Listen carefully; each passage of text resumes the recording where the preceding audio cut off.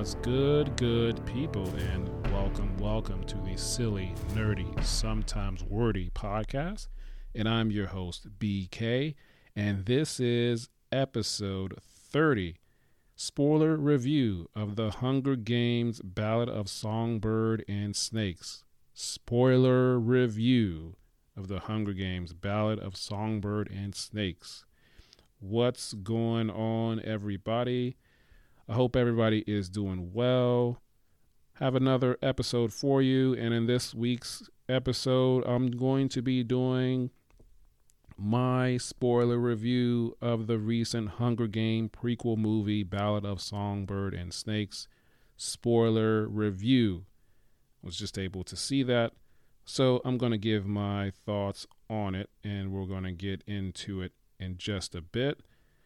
Not going to have any nerdy notes on this episode, but I will say one note, that is the Zack Snyder Rebel Moon film that is set to hit Netflix and limited theatrical release. Initially, that was coming out on December 22nd. They have decided to move it up one day to December 21st. Also, moving up the time. Normally, Netflix likes to release their films and shows 3 a.m. East, 12 a.m. Pacific.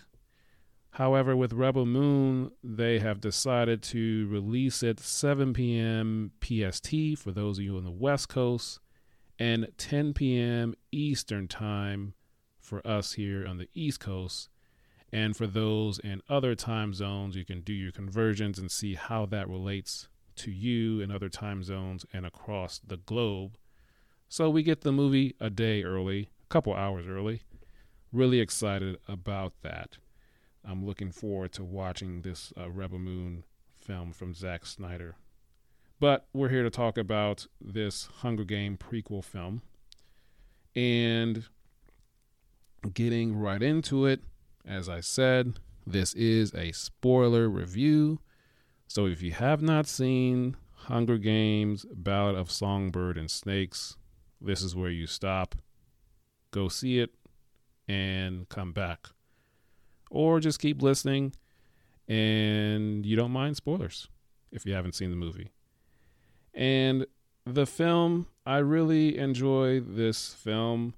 I definitely think it's worth a rewatch. I'm definitely looking forward to buying the Blu-ray and watching the behind-the-scenes features to see how this was made and how this goes with the other Hunger Game movies. And the story of this film is essentially about President Snow. If you've seen all of the other Hunger Games movies that's already been out for quite some time, this is pretty much the story of how President Snow became to be who he is and how he is. And so it shows how he got to that point. And I thoroughly enjoy the story, the arc of how he became who he is, as well as the other characters. I will say the standouts for me were Tom Blythe, who played the character of young President Snow, Viola Davis, who played Dr. Voluminous Gao, who was the game maker, Peter Dinklage, played Casca Highbottom, and yeah, they were really great. And also Rachel Ziegler, who played Lucy Graybird. They were all excellent, very, very good performances. I enjoyed the film, the runtime, just right. The score was great. And speaking of the score and the music, you will hear the song that Katniss' character sang in the Mockingjay Part 1, the Hanging Tree song. You hear that a couple times throughout this film as well. And they also mention the Mockingjay bird in a scene as well. So kind of a prequel foreshadowing of what was to later eventually come.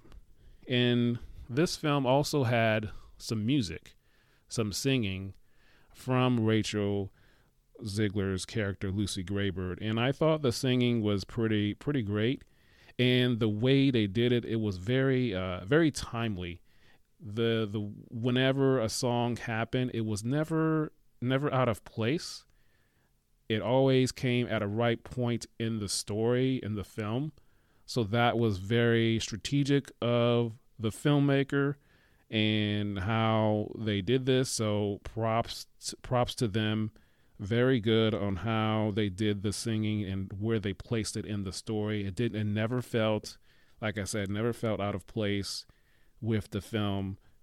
So very, very good job on that. And just the singing was just pretty, yeah, it was great. And Tom Blythe, who played the young President Snow, his character went through some stuff to become the way he is.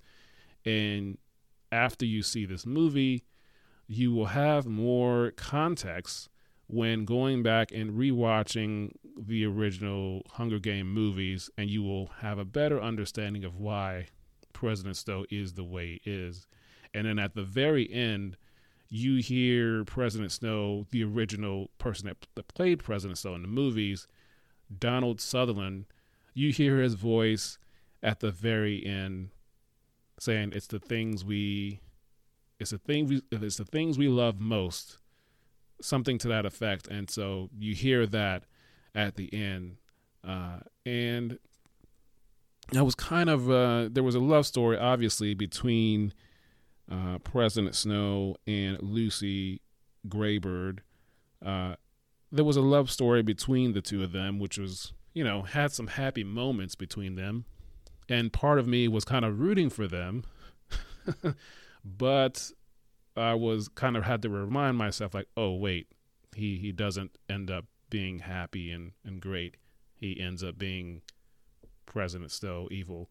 So it can't work out for him, which obviously it did not work out with him. But he had some moments of happiness, I will say, before things got out of hand. So great job by the Tom Blythe actor. He did a great job of playing the young President Snow. Viola Davis, she was amazing playing the Game Maker. Really enjoyed her performance and the way she went about it. Very good. Peter Dinklage, I enjoyed his performance as well. I always enjoy Peter Dinklage ever since seeing him on Game of Thrones as well as on Infinity War. He's done a lot of other things too, but good to see him doing other things. I thoroughly enjoyed his performance and the way he went about it as well. Very, very good. And yeah, this was a great film. I definitely recommend that you see it, and it's done very well. The budget of this film was $100 million. And currently, as I'm recording, domestically, it sits at $135.66 million. Globally, it is at $278.96 million. That comes from the good folks at Collider. And this film has made their profit. It's been successful. I would say critically and financially. So good job on the budget and obviously making the money back. And obviously this film has the benefit of the strikes being over, has the benefit of doing the world premiere, of promotion, of interviews and the press junkets. So it has the benefit of, normal films being under normal circumstances, unlike some other films that had the strike going on where there's no promotion at all or very, very minimal promotion. So it had that benefit as well. But it seems to be doing well, and we'll see where the final numbers end up for it. But like I said, I enjoyed the film. You understand why President Snow is the way he is. And so when I go back and rewatch the original Hunger Game movies along with this one, it will give you and myself more context of the Hunger Games story as well. So very well done. I enjoyed it. I recommend it. And yeah, good stuff. And let me see. I think I covered everything I wanted to cover in this spoiler review. Like I said, it was very good. And also, let me mention, in terms of the film, the way the arena was, as you remember in the original Hunger Games film, the arena was in an outdoor setting in different places outside, kind of like a dome on an outside, where in this movie, this current movie, this prequel movie, the arena was in one location in a stadium. There was no going outside and being in the woods and, sleeping on the grass and in the water and braving the elements. That was not the case for this film. So the arena was just in a stadium, in a arena, so to speak, indoors only, one location. So that was a big difference where, obviously that was one of the first Hunger Games.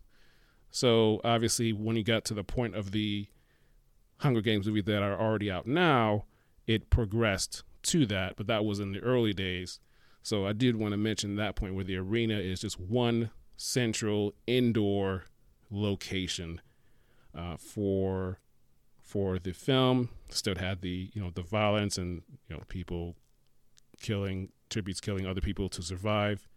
And then also the film spent half of the movie was about the Hunger Games, and then the other half, once the games were over and the victor won, the second act and the third act of this movie was spent very much outside of the Hunger Games themselves. It was sent outside of the, in the capital as well as in some of the districts.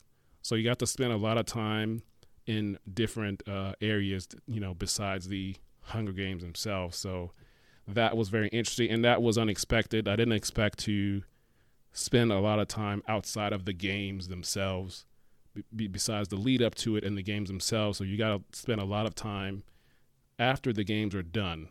So that was interesting too. Okay, now I'm done. That's the end. I wanted to mention the part about the arena, and I hope you enjoyed it. This is a quick spoiler review of the Hunger Games, Ballad of Songbird and Snakes.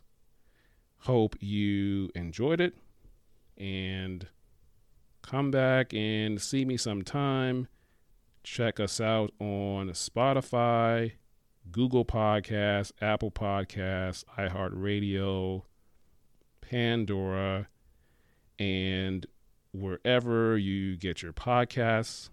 Like, comment, subscribe, tell your friends and family about it. Also, I've started to leave some polls and questions on these episodes recently. So if you have a chance, please participate in these polls and questions. I want to get your thoughts on certain things. I'm sure I'll put one together for this one as well. So please chime in on these polls and these questions. I want to hear your thoughts as we continue along this podcast journey. Okay. And that's all I have for you today. Hope you enjoyed it. And until next time, we will talk soon.